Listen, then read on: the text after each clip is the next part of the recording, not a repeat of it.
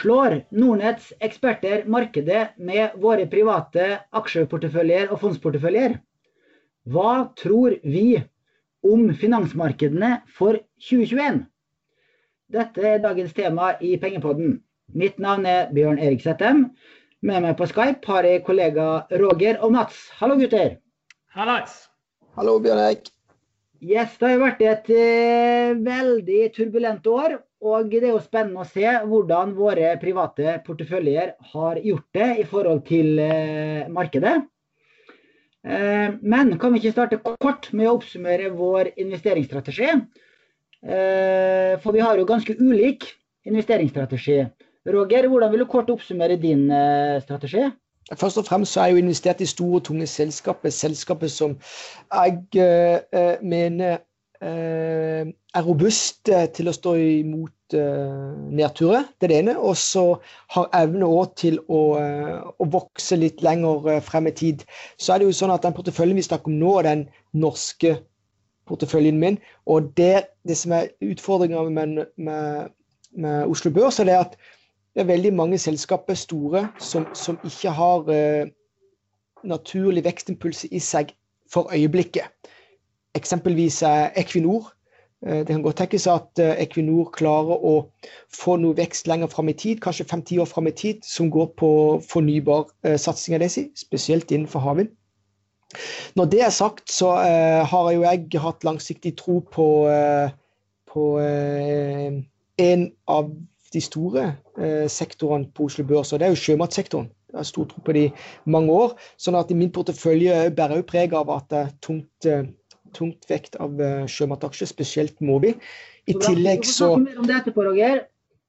Jeg sa kort oppsummering. Jeg har da en fondsportefølje, i motsetning til dere to. Jeg sparer langsiktig til pensjon, stort sett 100% aksjeandel, og i sammenligne min portefølje med verdensindeksen, siden jeg har en overvekt av globale fond.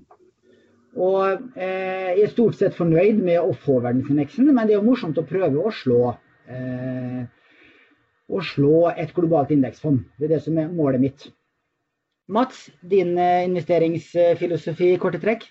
Nei, hopp og sprett, det ikke det? Neida, det nok mer trendfokusert og sektorfokusert, og så kjøper jeg prøver å kjøpe gode selskaper som enten har medvind, eller som jeg tror kommer til å få medvind ettersom hvordan verden utvikler seg. Altså jeg har egentlig ikke noen restriksjoner på det ene eller det andre, men jeg prøver å finne ideer og selskaper som jeg anser som spennende, da, og som kanskje passer litt til makrodriverne der og da. La oss starte med din portefølje, Roger, for som du sa, det store selskaper. Du forvalter den som om det var et stort aksjefond på Oslo Børs, og du vel omtrent likt med Oslo Børs hovedindeks i år.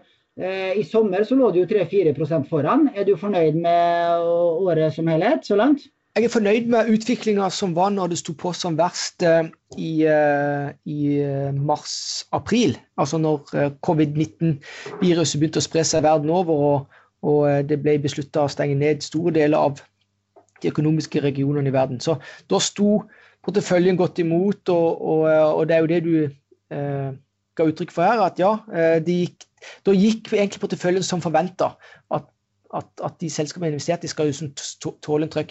Nå det jo sånn at spesielt den siste måneden så har jo verden begynt å våkne til liv igjen, og hovedgrunnen til det jo at vi har fått flere positive vaksinenyheter. Og da har mesteparten av dette forspranget som jeg skaffet meg i våres blitt spist opp. Så nå porteføljen mer eller mindre lik som Oslo Børs i år, så vidt i pluss. Historisk sett så har jeg forvaltet denne aksjeporteføljen, som norsk aksjeporteføljen siden 2011. Da har jeg i snitt slått markedet litt hvert år, og akkumulert opp det vel 20-30% bedre enn indeks siden 2011. Og som du sa, du har en defensiv portefølje som da falt mindre under det kraftige fallet vi hadde i mars måned, men du har jo, også da har det da steget mindre enn markedet nå i den lange oppturen som har vært siden slutten av mars.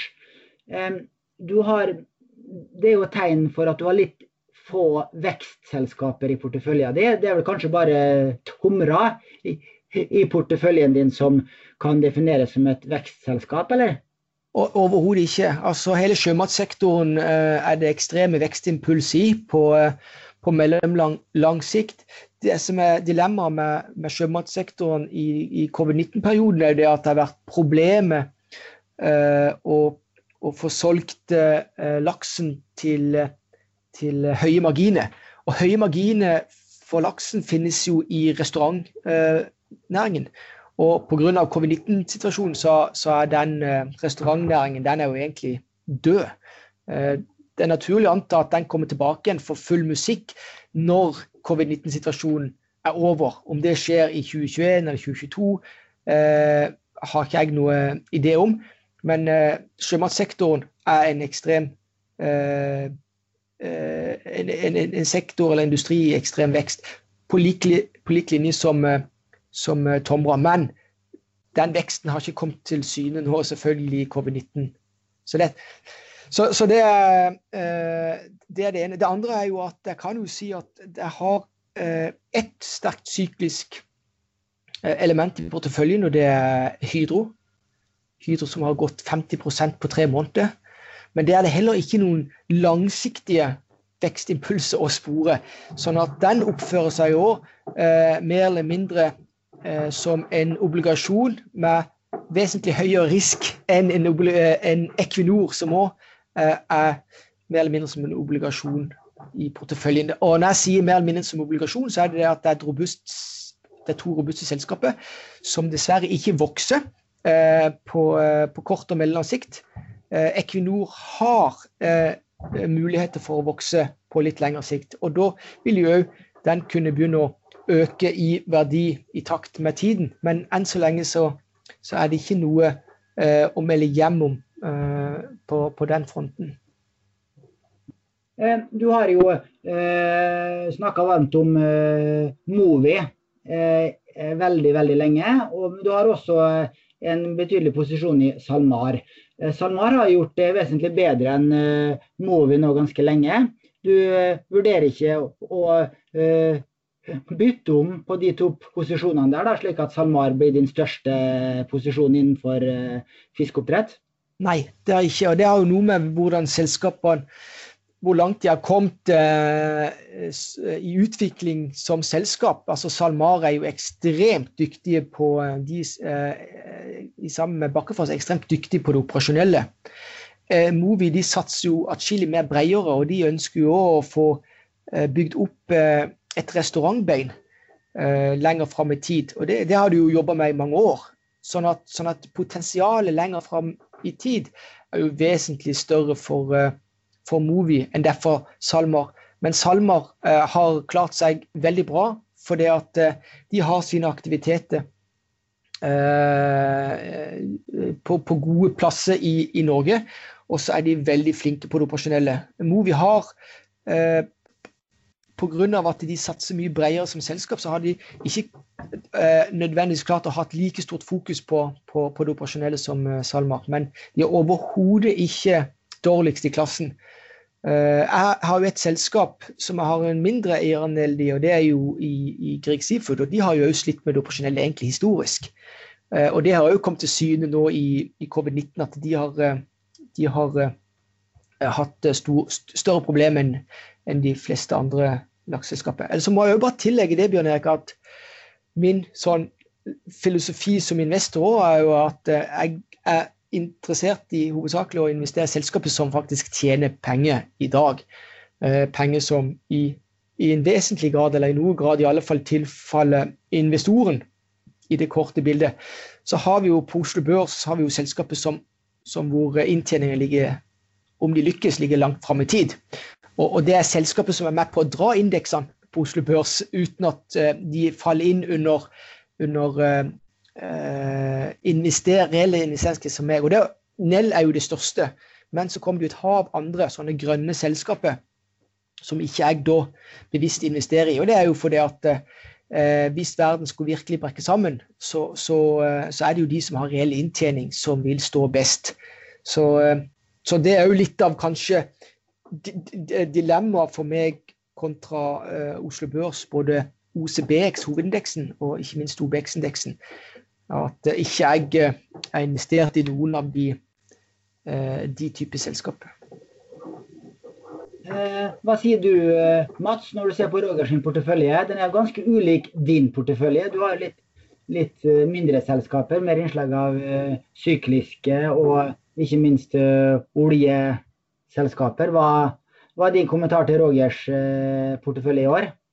Nei, det eneste jeg lurer litt på med Roger du snakket jo om det med andelen av vekstselskaper og selskaper uten reell inntjening, så det jo greit, men jeg lurte litt på forskjellen på Aker BP og Equinor, hvorfor du eventuelt ikke har nærmere vekting av Aker BP, med tanke på at det også jo et vekstcase således, da, men samtidig tilfredsstiller, kall det kravet ditt til reell inntjening. Ja, det jo balansen mellom, altså det stor risikoforskjell i Equinor og Aker BP. Aker BP har så vidt karret seg over grenser for å være et investment grade selskap, mens Equinor har jo en AA-rating. Altså, så det veldig viktig som investor å ha et bevisst forhold til risiko, spesielt hvis målet langsiktig compounding, altså å unngå å tape pengene rett og slett. Så det jo som bakgrunn. Ellers så det jo Aker BP jo helt klart et vekstimpuls i det, og det hovedgrunnen til det jo at de har en stor eierandel i Johan Sverdrup-feltet, og det jo et selskap hvor strategien å faktisk være et rent leterproduksjonsselskap, mens Equinor da jo et bredt selskap som også satser betydelige ressurser nå på fornybart og havvind. Så det viktig å skille selskapene ut ifra hva de i utgangspunktet holder på med, og hvilken underliggende risiko som ligger der. Altså hvis det for eksempel skulle bli 2-3 dårlige år på rad, det jo lenge siden verden opplevde 2-3 sammenhengende dårlige år, og da må vi tilbake til begynnelsen av 2000-tallet. Og da det klart at da det om å gjøre å være investert i de tryggeste selskapene. Men hvis jeg følger deg videre på den, Roger, jeg må ha et lite oppfølgingsspørsmål til Bjørn Erik, og det du jo også veldig glad i Tomra, som et selskap som har gått veldig godt i år. Jeg ser på skjermen at den oppover 40%. Det jo et selskap som riktignok har eller inntjening, men den jo relativt liten i forhold til verdsettelsen av caset. Hvorfor har den så stor vekting i porteføljen din? Ja, den har stor vekt. For det første så har jeg fulgt det selskapet i en årrekke. Jeg kan jo bare ta litt av hvordan jeg ser på Tomra. Tomra jo et selskap som har opprinnelse fra tidlig 70-tallet, eller fra 1973, hvor de i utgangspunktet har klart å bygge sitt eget marked, fått politikere med til å regulere markedet for gjeninnhente eller returnere tomflasker, altså dette panteregimet, som nå har blitt fremtredende i en rekke land, og nå har de jo, og så har EU da igangsatt, EU har også igangsatt prosesser som gjør at all plast i bunn og grunn skal hentes tilbake igjen. Men de begynte i det spede med å stå på ett bein. Den teknologien som de har for å samle inn tomflasker, den har de klart å bruke da også på et nytt bein, altså det som går på sortering. Så fra 70-tallet stod de på ett bein, i dag står de på 2 bein, og det samme teknologi som står bak. Jeg forventer at selskapet om 20 år står kanskje på 4 bein, hvor det samme teknologi som står bak. Så du skjønner det at for de som opererer med å si at ting dyrt i dag, de ser stort sett bare på hvilke bein de står på i dag, og ikke hvilke bein de eventuelt skal kunne stå på lenger frem i tid. Så hvis de for eksempel skal stå på 4 bein om 20 år, så sier jo det sitt også om hvilken forhold jeg har til prising av selskapet. Så Tomra det ingenting som har skjedd i det siste som gjør at jeg har fått høydeskrekk i Tomra-aksjen. Tvert imot, så dette fokuset på miljø globalt gjør bare at Tomras DNA eller forretningsmodeller blir jo truffet all masse av mange impulser. Så jeg forventer at Tomra vil kunne levere på den veksten som ligger bakt inn i prisen i dag. Det siste spørsmålet fra meg før vi går over til min fondsportefølje, det du har ikke gjort noen endringer i siste kvartal. Har du planlagt å gjøre noen endringer nå det kommende kvartalet? Ja, det gjør det. Det kommer endringer. Jeg gjør i utgangspunktet endringer en gang i året. Så jeg jobber med det i disse dager, ja. Kan du si noe om hva du planlegger, eller? Nei, det kan jeg ikke. Men det jeg kan si det at den 12. januar så skal vi jo lansere en amerikansk aksjeportefølje også. Så det blir jo spennende. Så nå har det jo satt en dato. Så da kommer den på Shareville, ja, din amerikanske aksjeportefølje. Ja, og da vil det bli gjort, i den forbindelse blir det også gjort endringer i den norske porteføljen. Så det bare å følge med, Bjørn Erik. Så bra. Alle kan følge deg, Roger, på Shareville under Paul Berntsen-navnet.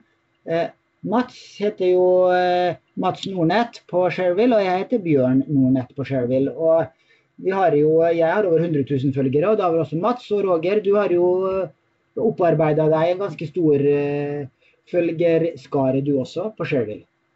Ja, så det mange, og det litt artig. Det jo bra, Shareville jo et bra konsept, hvor en kan følge hverandres portefølje, eller de som vil kan jo dele sine porteføljer, så det skaper jo engasjement, og selvfølgelig deling av kunnskap. Det jo litt av motivasjonen bak det.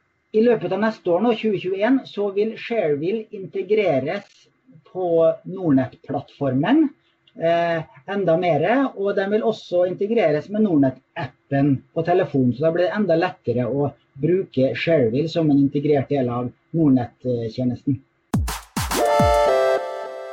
Da skal vi snakke litt om min portefølje, og endelig så jeg foran verdensindeksen. Jeg har jo vært bak verdensindeksen i store deler av året, men nå de siste ukene så har jeg klart å karre meg foran. Og i mars og i juni så lå jeg hele 7-8 prosentpoeng bak verdensindeksen, og det var jo skikkelig pinlig, skikkelig flaut. Og jeg så tilbake på juni-kommentaren min, og da skrev jeg det at den betydelige mindreavkastningen skyldes dels valutasikring, at jeg hadde valgt flere valutasikre fond, dels at jeg hadde en overvekt i Norge, og dels at jeg hadde det Nordnett Smart 15, det multi-asset risikoparitetsfondet som vi hadde lansert sammen med JP Morgan, som hadde gitt betydelig mindreavkastning, som i dag tok konsekvensen av og solgte meg helt ut av i juni. Og da skrev vi også at det hadde vært mye enklere og tidsbesparende å bare kjøpe et globalt indeksfond, og ikke bruke noe tid på å forsøke å slå indeksene. Det bare det at det så ræva kjedelig å sitte med et globalt indeksfond, legge det i skuffen og vente til man blir pensjonist. Og nå har jeg altså hatt igjen den mindreavkastningen, og det stort sett takket være at jeg har hatt en betydelig overvekt i teknologifond. Jeg har hatt 22% av porteføljen min i øyeblikket i spisse teknologifond, som har da gitt mellom 50 og 100% avkastning, hvis du ser avkastning hittil i år. Nå har jeg da vekta meg gradvis opp i disse teknologifondene, så jeg har ikke fått med meg hele den oppturen, men det har vært veldig hyggelig å sitte med teknologifond i år, og også faktisk i mange år nå. De siste 10 årene så har jo de fleste teknologifond knust verdensindeksen. Og så har jeg også hatt 2 gode Norden-fond, DNB Grønt Norden, og nå i høst her har jeg også kjøpt First Norden Focus, som nå har byttet navn til First Veritas. Det har også gitt mer avkastning. mindreavkastningen med. Jeg har også fått litt mindreavkastning. Det har jeg jo nevnt litt. I tillegg så har jeg hatt en gulleksponering gjennom en ETF som heter VanEck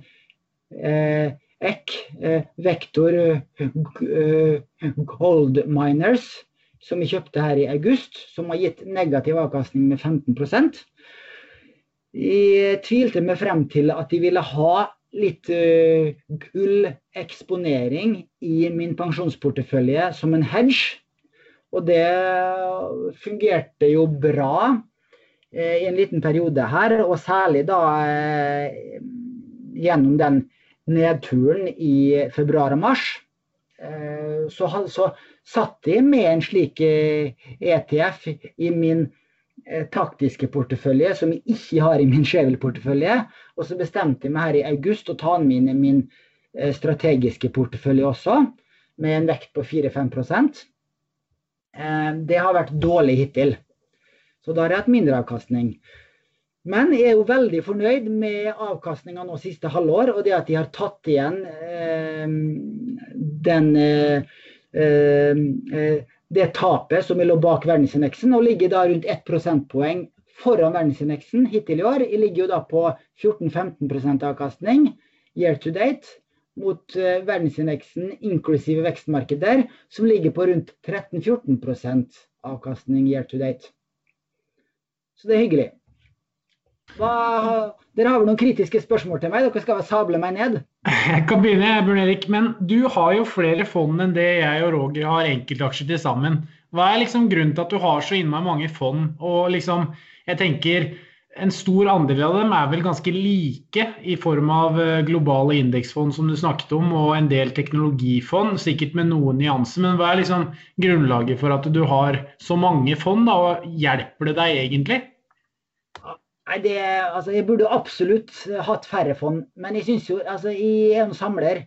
Jeg samler på frimerker, jeg samler på mynter, jeg samler på fond.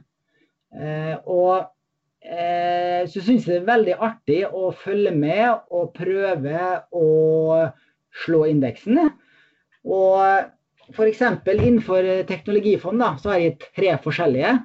Jeg har 2 fra BlackRock. Jeg har det største innehavet mitt, som er 11% av porteføljen, det er BlackRock Next Generation Technology, som faktisk har gått 100% bare i år, 104% for å være eksakt, i skrivende stund 16. desember. Nest største fondsinnehavet mitt på teknologi da, er BlackRock World Technology, som utgjør 6% av porteføljen min, har gått 77% i år. I tillegg så har jeg en ETF som er VanEck Vector Videogaming and e-sport, som utgjør 5% av porteføljen min, som har gått 63% i år. Den siste her vet jeg at Roger har sansen for, for det eier jo flere av de videogaming-selskapene som Roger har i sin amerikanske portefølje, vet jeg. Og de 3 er ganske forskjellige da. Den Next Generation Technology er mer sånne mindre teknologiselskap, mens det World Technology-fondet, der har du de store fangaksjene, Microsoft, mens det siste videogamingen i e-sport, der har du det høyeste spillutviklingsselskapene. Så jeg synes de 3 utfyller hverandre på en god måte da. Ja, men det er fair. Jeg synes det bare hørtes så mye ut, men det er jo min mening da, selvfølgelig, eller oppfatning, men det er du som kan det best, Bjørn Erik, så jeg skal ikke si noe på det. Og så har jeg jo da 42% av porteføljen min er i øyeblikket 2 indeksfond. Det er jo da Nordnet Indeksfond Global og Nordnet Indeksfond Emerging Markets. Det utgjorde da til sammen All Countries-indeksen, der jeg før hadde Storebrand indeks alle markeder, har jeg nå de 2 fondene her da, som dekker da hele investeringsuniverset mitt. Og strengt tatt så kunne jeg bare suttet med de to fondene her, og så fått samme avkastning hittil i år da. Men jeg synes det litt kjedelig, så jeg prøver jo da å slå indeksen. Og jeg har også to norske aksjefond, aktive aksjefond, Alfred Berg Gambach og Landkreditt Utbytte. Begge de to fondene har slått Oslo Børs i år. Alfred Berg Gambach med 12% avkastning så langt i år, og Landkreditt Utbytte med 3%. Så dere to gutter, dere hadde gjort det bedre hvis dere hadde suttet med de to aksjefondene her som investerer på Oslo Børs, enn å drive og hoppe og sprette, eller i hvert fall du, Mats, som hopper og spretter rundt med enkeltaksjer. Fikk et styrt der. Ja, jeg må bare si, Bjørnek, det er jo alle synspunkter er flotte og fine. Det som at i disse her som har gått best på Oslo Børs, vil jeg anta at de har mye grønt i seg på et eller annet vis. Kanskje i alle fall Gambach, Alfred Berg sitt. Jeg vil tippe at de er store på Nell. De er store på Nell, de er store på Borregaard. Ja, Borregaard jeg går for øvrig. Ja. Og det er jo, de tjener penger. Men Nell sine inntjening, den ligger langt frem i tid. Sånn at den skal, så for investorståelse så skal en jo vite det at i fondsbransjen så er det jo ofte lett å hive seg på der det går best, men hvis du går i dybden på fondets innehav, så kan det jo komme opp selskapet da, som egentlig, hvor inntjeningen ligger litt lenger frem i tid, og de drar nytte av at det er et bra momentum, eller at det er noe som er jeg sier ikke at det kommer til å gå dårlig med Nell, men jeg bare sier at de beste porteføljene, de kjennetegnes med at de tåler en trøkk. Det er klart at nå kommer jeg fra denne Berkshire-verden, hvor egentlig alt handler om å leve evig. Men i dag er jo fondsuniverset er jo gigantisk, altså det er jo flere fond enn det er aksjer. Så her er det også litt, og det er jo bare kanskje litt sånn viktig for litt seere eller lyttere å forstå det at det er mange fancy, flotte navn på fond der ute. Mange av fondene eier de samme type aksjer, og momentumstrategi er gjerne noe som er stor drivkraft i valgene til forvaltere. Ja, og den momentumstrategien har jo vært veldig lønnsom nå i mange år. Altså det å kjøpe de aksjene og de fondene som stiger har vært en vinnerstrategi. Når vi har hatt så lange positive trender som vi har hatt da i mange år nå. Ja, så, og alt annet som jeg synes du som din strategi, Bjørnek, den er jo bra, for du er jo en person som er søkende, du liker å teste ut nye ting, og ja, disse herrene, du har jo valgt flere sånne type spisser, bransjefond eller sektorfond, eller ja. Jeg tror jeg vet ikke om en av dine fond nå, har ikke de gjort det godt på grunn av de eier Tesla, eller tar jeg feil? Ja, det er faktisk et fond jeg har utenfor den Shareville-porteføljen min. Okay. Jeg har en amerikansk notert ETF som heter ARK Innovation. Ja, og den har gjort det godt, for dette Tesla har jo gått som en kule. Jeg tror han har gjort 140% i år, ja. Ja. Så der er du forskjellen på liksom, ja, er du altså å sitte på Tesla, hvis du for eksempel skal velge en aksje, ta det ekstremt case, sitte på en aksje resten av livet, så kan du ikke velge Tesla på grunn av at ikke de har kommet i en situasjon hvor det er reell god inntjening i det korte bildet. Men Tesla i mange av disse fondene, så utgjør jo de en viss del, altså de blir jo hele tiden kappa, sånn at når de aksjene stiger kraftig, så vil jo fondet da jo selge seg ned. Sånn at så det er jo litt av det positive med fondene, hvordan de er konstruert, at de har revektingsregler, som gjør at hvis for eksempel Tesla har gått 10 ganger på et år, så har jo fondet tatt solid gevinst i den, som tilfaller da andelseieren. Er det ikke så å forstå? Jeg slo opp den ETF-en som jeg snakker om nå. Den heter ARK Innovation ETF. Det en amerikansk registrert ETF, og som jeg har sagt noen ganger før, de amerikansk noterte ETF-ene, de finner du ikke i den ETF-screeneren, de finner du bare ved å bruke en søkefunksjon øverst til høyre. Det har noe med regelverk å gjøre, og vi har sagt lenge nå at etter hvert så vil vi dessverre ikke kunne tilby de amerikansk registrerte ETF-ene lenger på grunn av europeisk regelverk, men det har ikke blitt innført i Norge enda. Men den har faktisk da gått 148% bare i inneværende år.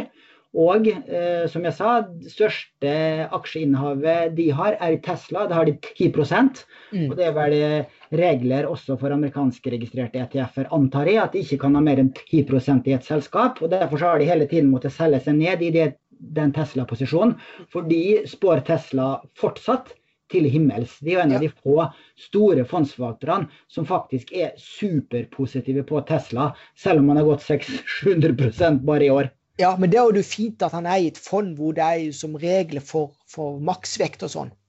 Da vil du jo i sånn opptur i alle fall sikre gevinst, mye gevinst altså.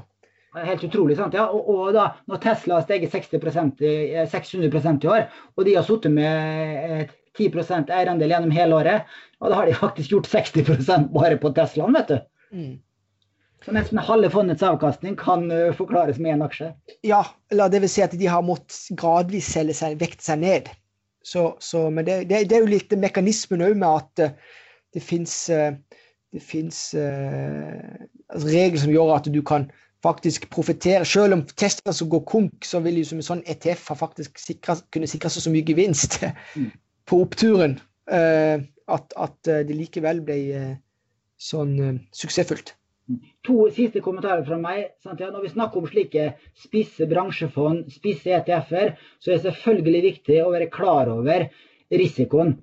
Sant? Ja, når et fond kan stige med 100% i løpet av et år, ja, da kan det falle med 50% også på ganske kort tid.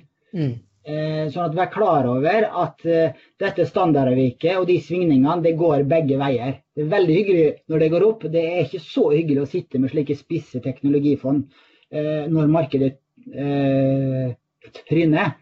Normalt sett så skal jo disse spisse bransjefondene falle mer enn markedet når markedet faller. Det gjorde de ikke i marsmåned. Da falt jo de teknologifondene mindre enn markedet. Og det har en alene så har jo det med renta å gjøre. Renta har blitt klinket ned i null, og så dette er jo matematikk også. Så det er jo først i en situasjon hvor renta skulle liksom begynne å tikke opp igjen, at du ser at de reelle vinneraksjene vil stå igjen da. Men enn så lenge så er vi jo godt stykke unna at renta skal settes opp, både i Norge, men ikke minst i USA. Ja, jeg må også nevne, jeg har tatt inn et nytt fond i 4. kvartal. I begynnelsen av november så kjøpte jeg Storebrand Fornybar Energi, fordi jeg ville ha litt mer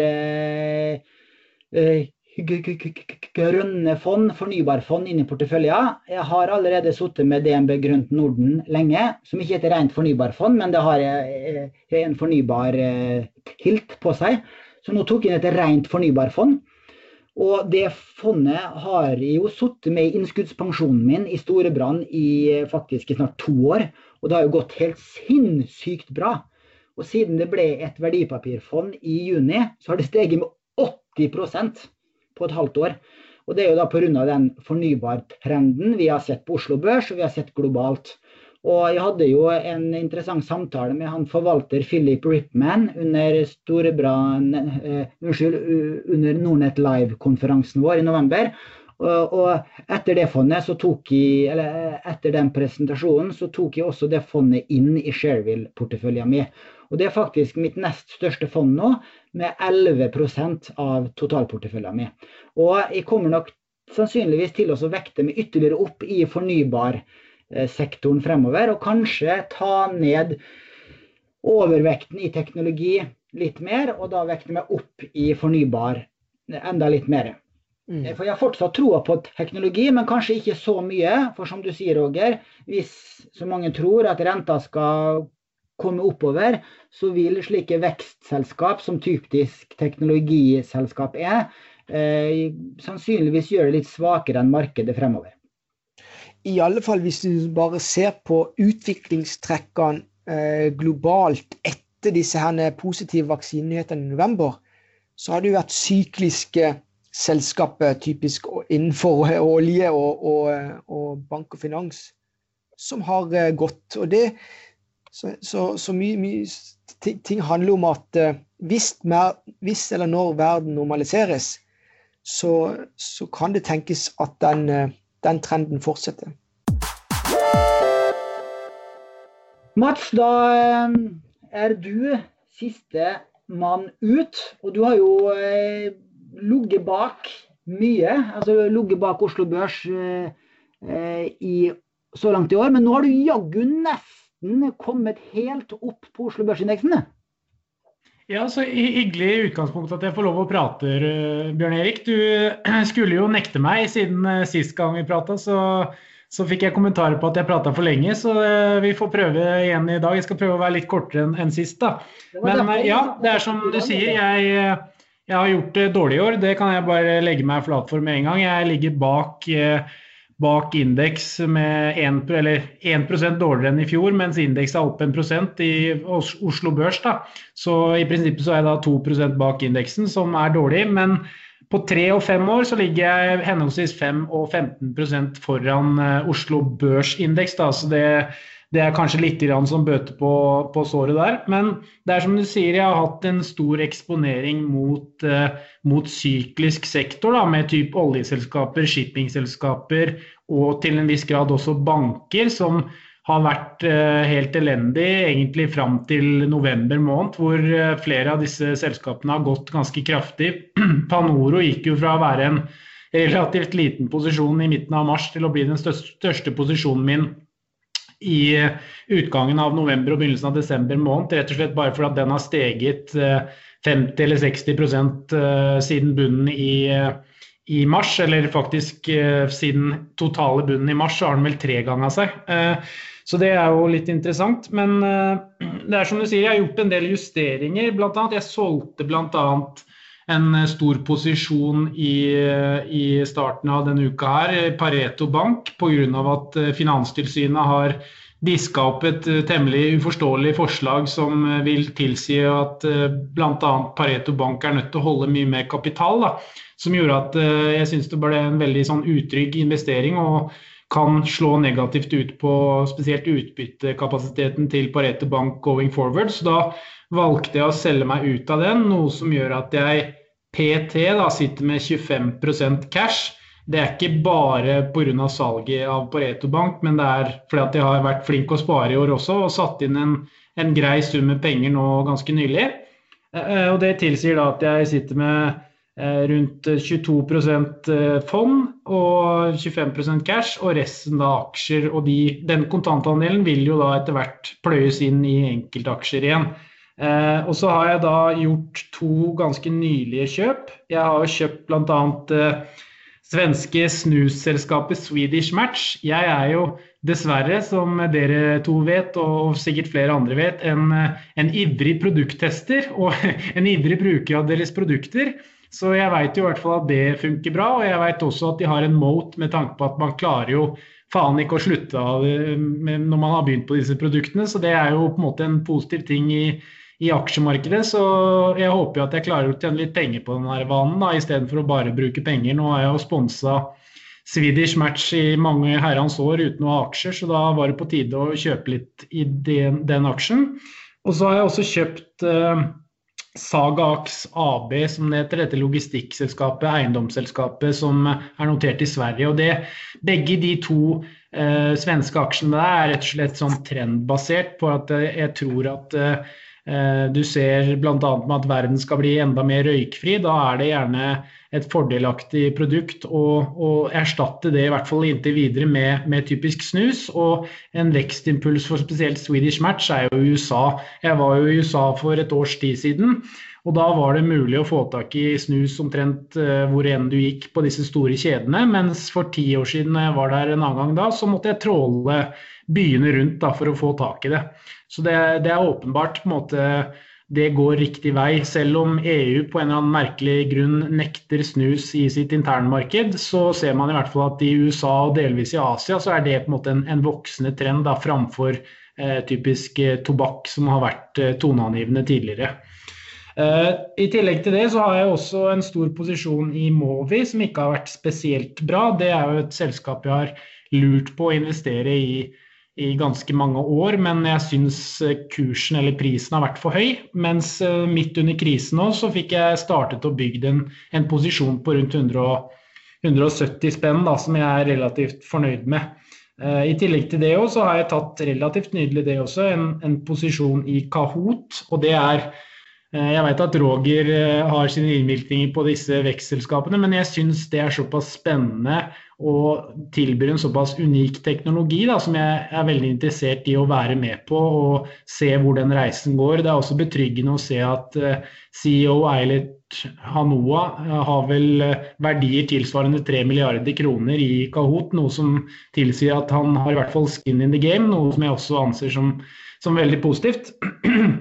Og ellers så har jeg også en posisjon i en gammel traver som er Sparebanken Midt-Norge, og det er på en måte en sånn grunnpilar som jeg har i porteføljen. Den tikker og går litt opp og ned, og har kommet opp på nærmere all-time high-kurser i år igjen, etter litt nedgang under covid-krisen.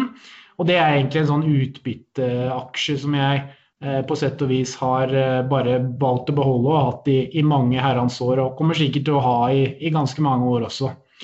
Og så kommer den opprinnelige største posisjonen min, som har vært helt ræva i år. Det er jo Hunter Group.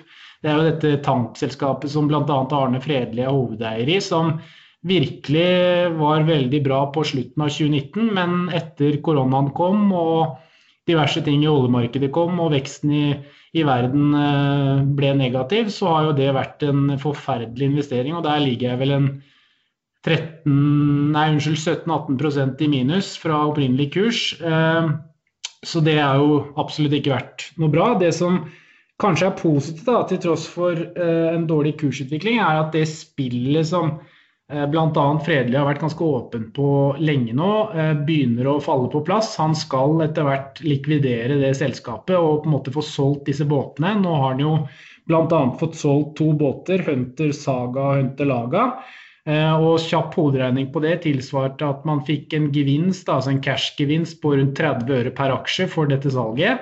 I tillegg til det så har de jo tjent jamfør Q3 2020 90 øre per aksje, så 1,3 kroner er jo et potensielt utbytte-case der da, i tillegg til selvfølgelig resultatene i Q4.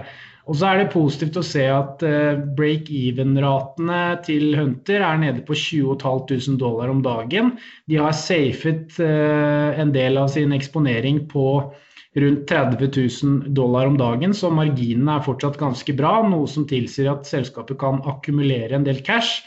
Og jeg på en måte er veldig spent på å se hvordan dette her spiller seg ut, og sånn foreløpig hvis man ser verdiene i selskapet, og så avhenger jo det selvfølgelig av markedet, og skipsverdiene svinger jo i takt med godt eller dårlig marked, men foreløpig i hvert fall så ser det ut som at man kan få ut en meravkastning jamfor den kursen som er i dag da. Og så fikk vi også beskjed i dag, den 16. desember, som vi spiller inn dette her, at Hunter har begynt å kjøpe tilbake nye aksjer. De kjøpte tilbake 7,6 millioner aksjer i dag til en kurs på 3,35 kroner, som tilsier at de på en måte, selskapet selv i hvert fall anser kursen som relativt rimelig å gjøre oppkjøp på da, og så er det jo selvfølgelig en fordeling på hvor mye bør ut i utbytte til aksjonærer, og hvor mye skal kjøpes tilbake av antall aksjer da. Men de har i hvert fall begynt en prosess der som jeg tror kan bli spennende på sikt da. Så det er i hvert fall korte trekk på det jeg har. Jeg snakket sikkert alt for lenge, men det er i hvert fall litt grann. Du sa jo at 2 av de 3 største aksjeposisjonene dine har jo da trynet fullstendig i første kvartal, og da tenker jeg på Panoro samt Hunter. Panoro lå jo ved inngangen til året på rundt 22 kroner serie her, og så i slutten av mars så var det ned i 5 kroner. Har du ikke hørt om stop-loss? Jo, det dessverre holdt jeg på å si, men det har vært, ja, det har vært helt håpløst, og så kom jo den ekstreme nedturen. Det skal jo nevnes at i tillegg til covid så kom det jo en form for oljekrig der også som kom litt over natta. Vi hadde jo blant annet en form for Black Monday 2.0 her tidligere i år i lys av denne priskrigen som OPEC og Russland stod bak da, og da fikk vi jo til og med Equinor og DNB under 100 spenn i løpet av intradagen, så det kom veldig fort, og så etter hvert så falt kursen såpass mye at jeg på en måte heller brukte den perioden på å akkumulere litt mer aksjer da, i henholdsvis Panoro og litt i Hunter også, for at jeg så at den finansielle situasjonen var relativt stabil. Det var ingen risiko for en snarlig emisjon, og således da opprettholdt jeg liksom troen på en syklisk rebound da, etter denne type krisen eller krigen, eller kall det hva du vil, som vi har vært igjennom nå spesielt i år, og tenker da at på sikt nå så vil type oljeselskaper og litt mer sykliske selskaper dra nytte av at vi håper å si, har restartet verden og kanskje får en ganske god global vekst da inn i 2021 og for så vidt også 2022. Så det på en måte rasjonale bak det. Det jo håpløst å ikke agere sånn i ettertid, men det viser seg jo gang på gang om at man blir jo felt for diverse biaser og så videre, så det ikke noe grunn, men mer en forklaring på hvorfor jeg agerte sånn som jeg gjorde da. Du vet jo, Bjørn Erik, det jo, altså når det Black Monday eller Black Friday, det jo da du skal handle. Ja, og det gjorde jeg også da, Roger, sånn, det hadde jeg en plan på. Jeg skulle jo selvfølgelig hatt mye mer cash enn det jeg hadde på det tidspunktet, men jeg prøvde å få tak i så mye som jeg kunne i hvert fall. Og så var jeg egentlig ganske flink, skjønner du, i slutten av 2019 og reduserte eksponeringen min, men så var jeg så dum da, at i tidlig januar så gjorde jeg en del kjøp igjen, og det viser seg jo ettertid å være helt håpløst. Så jeg startet de første par-tre ukene ganske bra, og var litt foran indeks, og følte meg, holdt på å si, høy og mørk, og så fikk pipa en annen lyd, da, for å si på den måten, sånn i løpet av mars måned. Men du praktiserer ikke stop-loss, altså, eller har du begynt å gjøre det nå? Du har jo flere forskjellige stop-loss-funksjoner med glidende stop-loss og så videre. Har du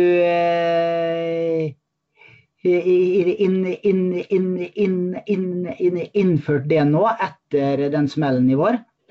Nei, dum som jeg så drev jeg mer med det før, Bjørn Erik.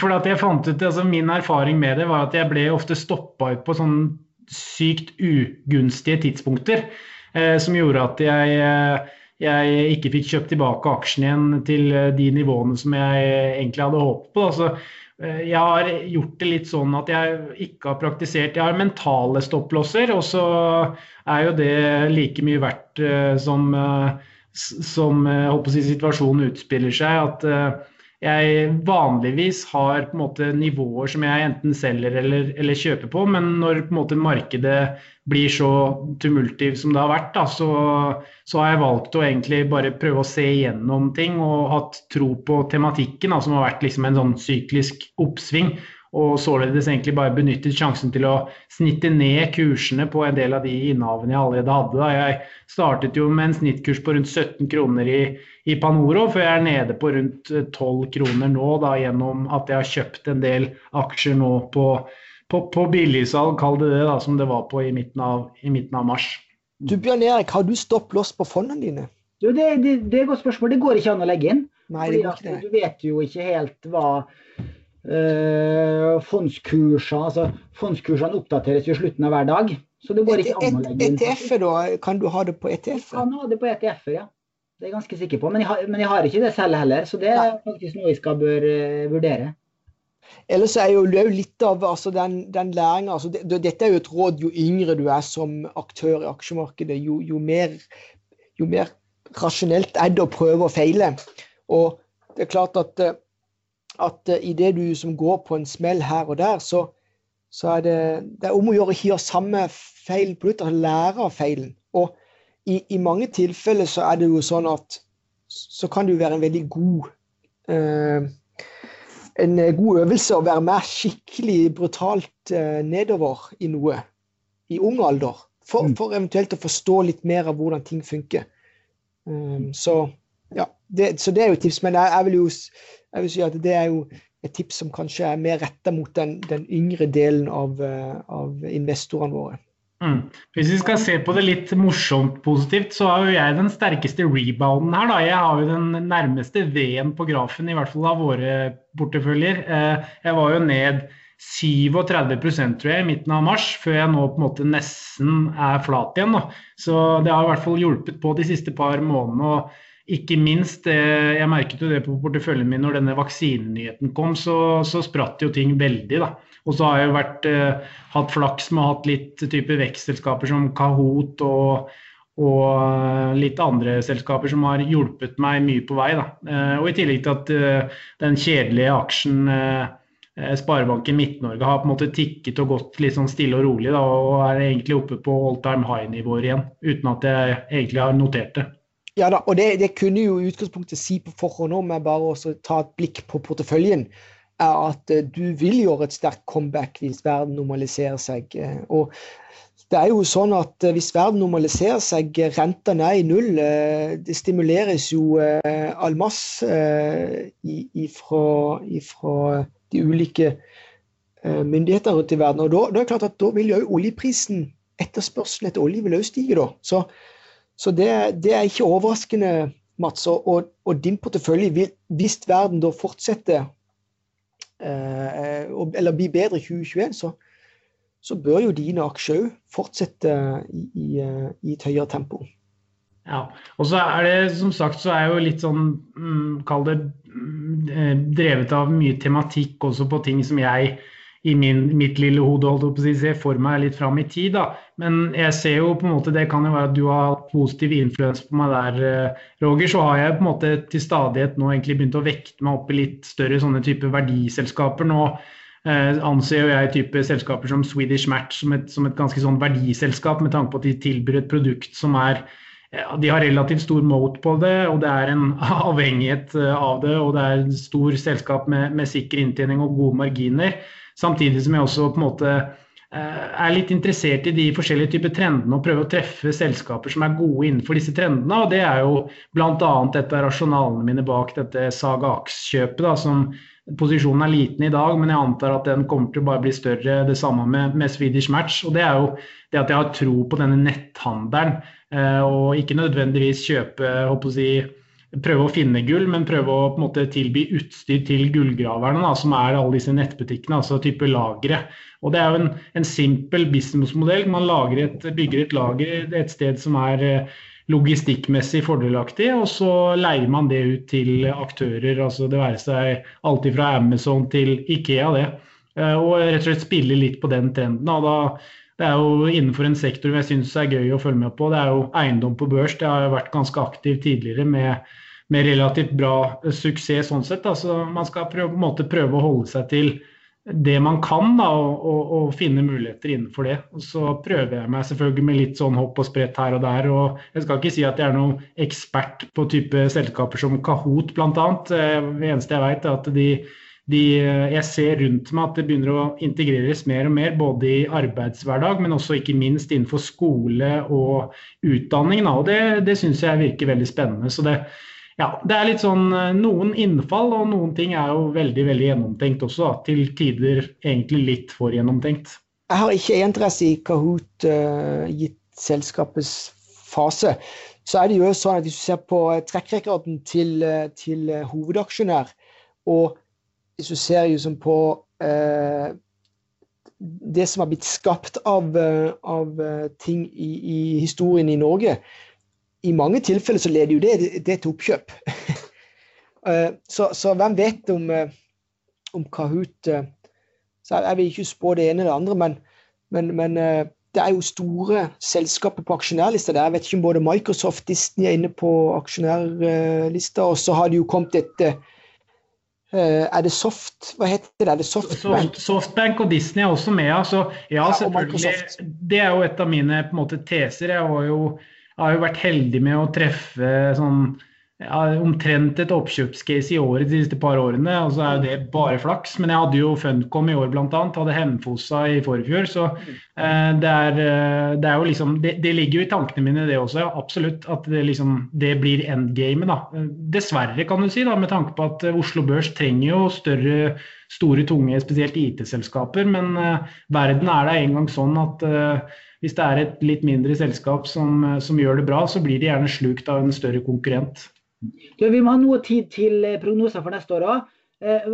Bare nevne det, du har jo fått litt kritikk i sosiale medier, Mats, for du har 2 fond i den aksjeporteføljen din også, som da både i år og i fjor har dratt opp porteføljeavkastningen din.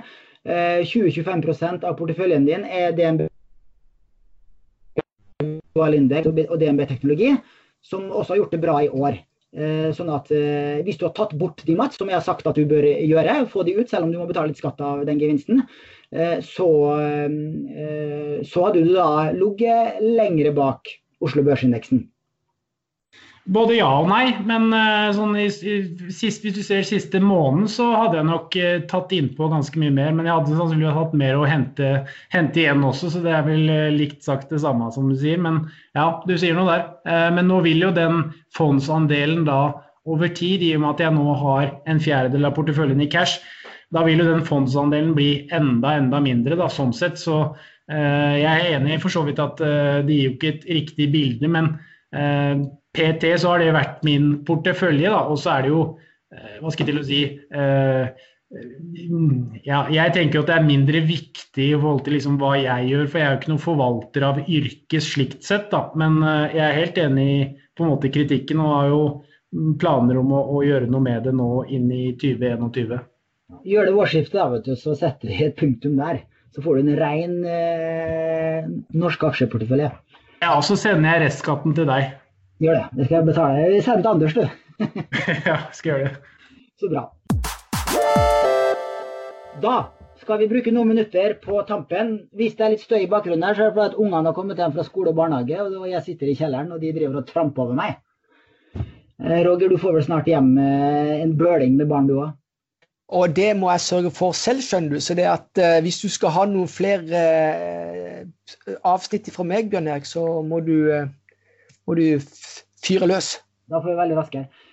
Jo, vi har jo pleid å ha en egen podcast med våre spådommer for 2021, og da har også Anders vært med. Men i år så bruker vi bare noen få minutter på det. Vi har jo flere forvaltere innom. Vi hadde Leif Eriksrød her i forrige uke, og du, Mats, skal ha en podd med Paul Harper, som blir sendt nå i slutten av desember. I januar får vi besøk av Jan Petter Sissener, og de har enda bedre grunnlag enn oss for å komme med prognoser for det kommende året. Men jeg vil bruke noen få sekunder på å oppsummere hvordan jeg, Mats og Anders traff med fjorårets prognoser, altså for 2020. Men stort sett så har jo alle spådommer som ble gitt for 2020 blitt gjort til skamme, for det var ingen som kunne forutsi den pandemien som vi fikk her ved inngangen til året. Og du spådde jo Oslo Børs litt ned for 2020. Mats Anders trodde opp 2% på Oslo Børs, og jeg trodde pluss 10-15% for Oslo Børs. Nå vi jo snart ved utgangen av året, så det var Anders som fikk mest rett. Han traff jo, i hvert fall sånn det ser ut som nå, omtrent spikeren på hodet med pluss 2%. Men han trodde på soft landing og flate markeder. Det ikke akkurat flate markeder vi har hatt i år da. Når det gjaldt oljeprisen, så spådde du en oppgang på 5-10%, Mats. Det har ikke helt slått an, men det jo ingen som da, som sagt, altså de spådommene for inneværende år jo veldig egentlig vanskelig å snakke noe om når du får et sånn eksogent sjokk som en pandemi. Så la oss egentlig hoppe over på prognosene for neste år. Når det gjelder Oslo Børs, prognoser for 2021, Roger, hvis du skal stikke fingeren i lufta og spå for 2021, hva din prognose? Først og fremst så det jo, står vi jo midt oppe i denne pandemien. Smittetallene i Europa og USA jo skyhøye, så ingenting altså visibiliteten ikke veldig stor. Vaksinenyhetene derimot kan jo gjøre at dette blir bedre, kanskje i andre halvår 2021. Så det jo sånn at om så skulle skje, så vil det jo være sykliske delen av markedet som kan tenkes å profitere på det. Og da jo kan Oslo Børs tenkes å være en bra plass å være i 2021. Nok en gang, det jeg bruker litt tid på morgenen, det å spå hvordan markedet åpner hver dag. Det har jeg relativt god kontroll på. Hva som skjer på 1, 2 og 3 års sikt vanskelig, for det så mye som kan skje underveis. På lengre sikt så det jo tyngdekraften som gjelder. De sterkeste selskapene blir stort sett sterkere, og da har jeg jo tro på at Oslo Børs også skal fortsette videre, spesielt med tanke på at denne her nye grønne bølger som igangsatt. Hvis du går 5-10 år frem i tid, så vil jo noen av disse etablert seg som robuste selskaper, hvor du faktisk kan regne frem en ok inntjening frem i tid. Og så det sikkert mange som vil falle ifra. Men i det korte bildet, lite visibilitet, da det null rente, stimulanse som holder markedet oppe. Kanskje i andre halvår så kan vaksinene begynne å gi effekt, at det kan normalisere seg. Så jeg vil likevel gå for at Oslo Børs kan tenkes å bli en grei plass å være, for det det mye sykliske selskaper som vekter tungt. Vil du si et prosenttall? Nei, det har ikke så mye bety, men du kan jo bare si sånn generelt sett, så skal jo så ikke 5% oppgang egentlig ikke en dårlig gjetning i et normalår, gitt at renten på nær null. Men klart at skulle det bli en syklisk gjeninnhenting, at den skulle fortsette, så skal jo da tenkes at Oslo Børs vil ha muligheten til å overgå det da. Men her det veldig viktig at smittesituasjonen i vestlig verden kommer under kontroll. Men i alle fall, jeg tilter mot at sykliske bransjer kan gjøre det greit i 2021, og at Oslo Børs også da vil være en grei plass å være investert. Så langt vil jeg strekke meg. Du da, Mats? Jeg følger Roger på veldig mye, og så kommer jo veldig mye an på oljeprisen selvfølgelig, og de store tunge selskapene og råvareprisene som sådan da. Nå har vi oljepris på $50, og la oss si at vi får den 20% opp da, på rundt 60, som mange hevder i løpet av 2021, så kan det jo bli et morsomt år på Oslo Børs også, og så har vi jo type vekstselskaper som har dratt veldig nytte av denne lave renten, og ikke minst disse politiske, mer motiverte insentivene som mot de grønne aksjene. Så det kan jo godt være at vi får sektorvridninger da, til verdiaksjer, som gjør at på en måte ikke nødvendigvis kursene vil dra seg så veldig, for den ene faller og den andre stiger, for å si på den måten. Så ja, jeg liksom veldig enig i det Roger sier, dessverre holdt jeg på å si, med tanke på at det ikke så veldig spennende, men jeg vil tro et sted mellom 5 og 10% opp. Det jo veldig spennende for investorene på Oslo Børs, hvis vår børs, som syklisk, veldig syklisk av natur, kan tenkes å profitere på en gjeninnhenting.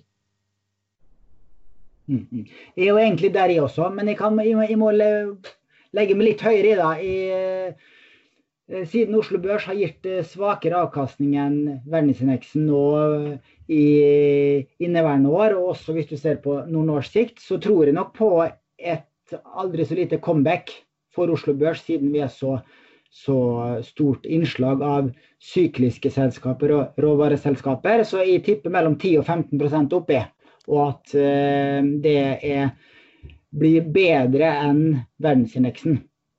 Men det betyr at vi alle tre egentlig sier det samme. Vi tror på sykkelgjenhenting, og da er Oslo Børs en grei plass å være. Og hvis markedet generelt, altså, for det var det jeg ga uttrykk for, altså hvis du snakker om 5% avkastning i markedet, så er det jo markedet generelt basert på renter og risikopremie. Så det var jo litt kjedelig for seerne eller lytterne da, at vi var såpass samstemte. Litt kjedelig, men det blir jo som regel aldri som man tror.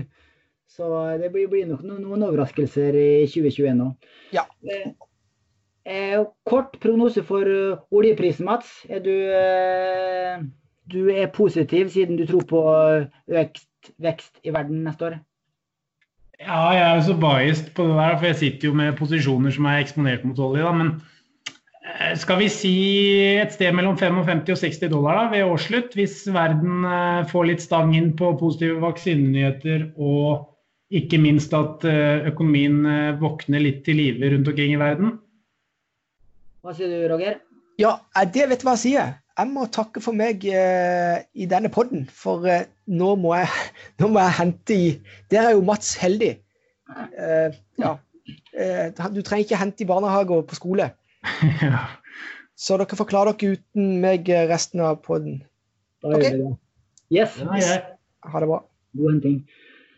Jeg har ikke noen synspunkter på oljeprisen egentlig. Jeg har bare lært av Roger at oljeprisen det er et derivat av veksten i verdensøkonomien. Og nå skal vi jo da ha en grei vekst igjen neste år med utrulling av vaksiner, så da skal nok oljeprisen opp, ja. Til glede for Norge og Oslo Børs. Eiendomsprisene, Bjørn Erik? Hva sa du? Boligprisene? Ja, boligprisene den har jo gått som en kule i år, som man ikke trodde her når det stod på som verst i mars. Så de siste 12 måneder så har gjennomsnittlig boligpris i Norge steget med knapt på 8% de siste 12 månedene. Og jeg tror at, og det er jo da takket være selvfølgelig rentefallet, massive rentefallet, og at du nå kan få en boliglånsrente på rett over 1%. I snittet ligger vel på rundt 1,5 i boliglånsrente. Og jeg tror jo at den lave renta skal vedvare. Selv om SSB nå spår første renteoppgang i løpet av 2021, så tror jeg vel egentlig ikke at det blir noen renteoppgang neste år fra Norges Bank. I så fall så blir det kanskje bare 0,25%, og at den lave renta vil fyre opp under boligmarkedet fortsatt, til glede for boligeierne, til frustrasjon for de som skal inn i markedet. Så jeg tipper pluss 5% på landsbasis neste år, og enda mer i Oslo. Ja, det klinger vel godt i kassa di, Bjørn Erik, vil jeg anta? Det gjør det, vet du. Vi har jo flere leiligheter som vi leier ut, sånn at det betyr positivt for min formuessituasjon, definitivt. Hva tror du om boligprisene, Mats? Nei, det synes jeg så vanskelig, for det sitter jeg eier jo en leilighet selv, men jeg aner ikke. Men jeg tror nok på en måte på tettsteder av type Oslo, Bergen, de store sentrumene på en måte vil utvikle seg bedre enn det generelle markedet da. Og så er jeg helt enig med deg i forhold til det med renteøkning som SSB var ute med. Det tror jeg er helt feil faktisk. Ganske sikker på at det ikke blir en renteøkning. Jeg har veldig store tvil på det i forhold til at jeg tror ikke at den gjeninnhentingen kommer så raskt. Altså, en ting er jo kanskje at norsk økonomi gjør det, men vi er jo veldig avhengig av utenlandsk økonomi, og hvis man ser rundt seg nå, så kom det jo melding i dag at Tyskland stenger jo ned til og med 15. januar hele, sin økonomi. Danmark har gjort det samme. Vi lever fortsatt under sterke restriksjoner i Norge, og det er enda verre i type USA, så jeg tror det er litt for optimistisk å spå en renteoppgang allerede, men det er mine tanker i dag, da, så kan jo det selvfølgelig forandre seg, men jeg også tror på en måte et relativt flatt rentebilde, og således da vil jo sannsynligvis eiendomsprisene være stigende svagt da. Det var vel det vi fikk tid til i dag. Roger måtte til og med løpe. Dette er jo en av de siste episodene i år, og da må vi jo takke lytterne våre for et utrolig spennende år, Og for alle tilbakemeldingene vi har fått, og alle spørsmål og rating, iTunes, delinger og så videre, vi får jo masse feedback, ris og ros. Tusen takk til alle som har hørt på oss, og vi skal gjøre vårt beste også i 2021 for å opplyse lyttere og kunder videre. Så riktig god jul alle sammen.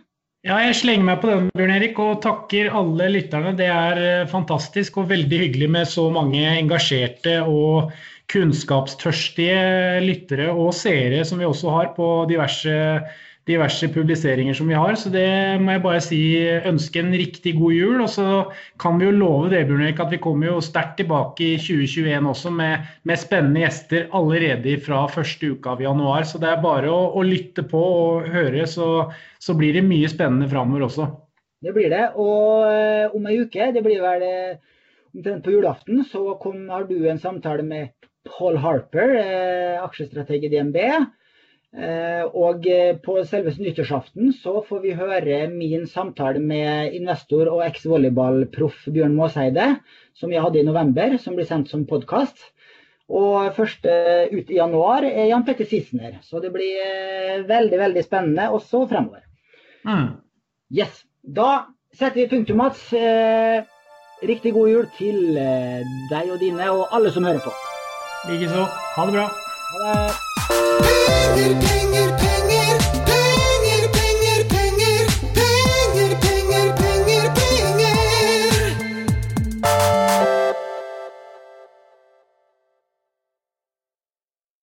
Denne podcasten skal anses som markedsføringsmateriell, og innholdet må ikke oppfattes som en investeringsanbefaling. Podcasten kun ment til inspirasjon og informasjonsformål. Nordnet tar ikke ansvar for eventuelle tap som måtte oppstå ved bruk av informasjonen i denne podcasten. Les mer på disclaimer-siden på nordnet.no.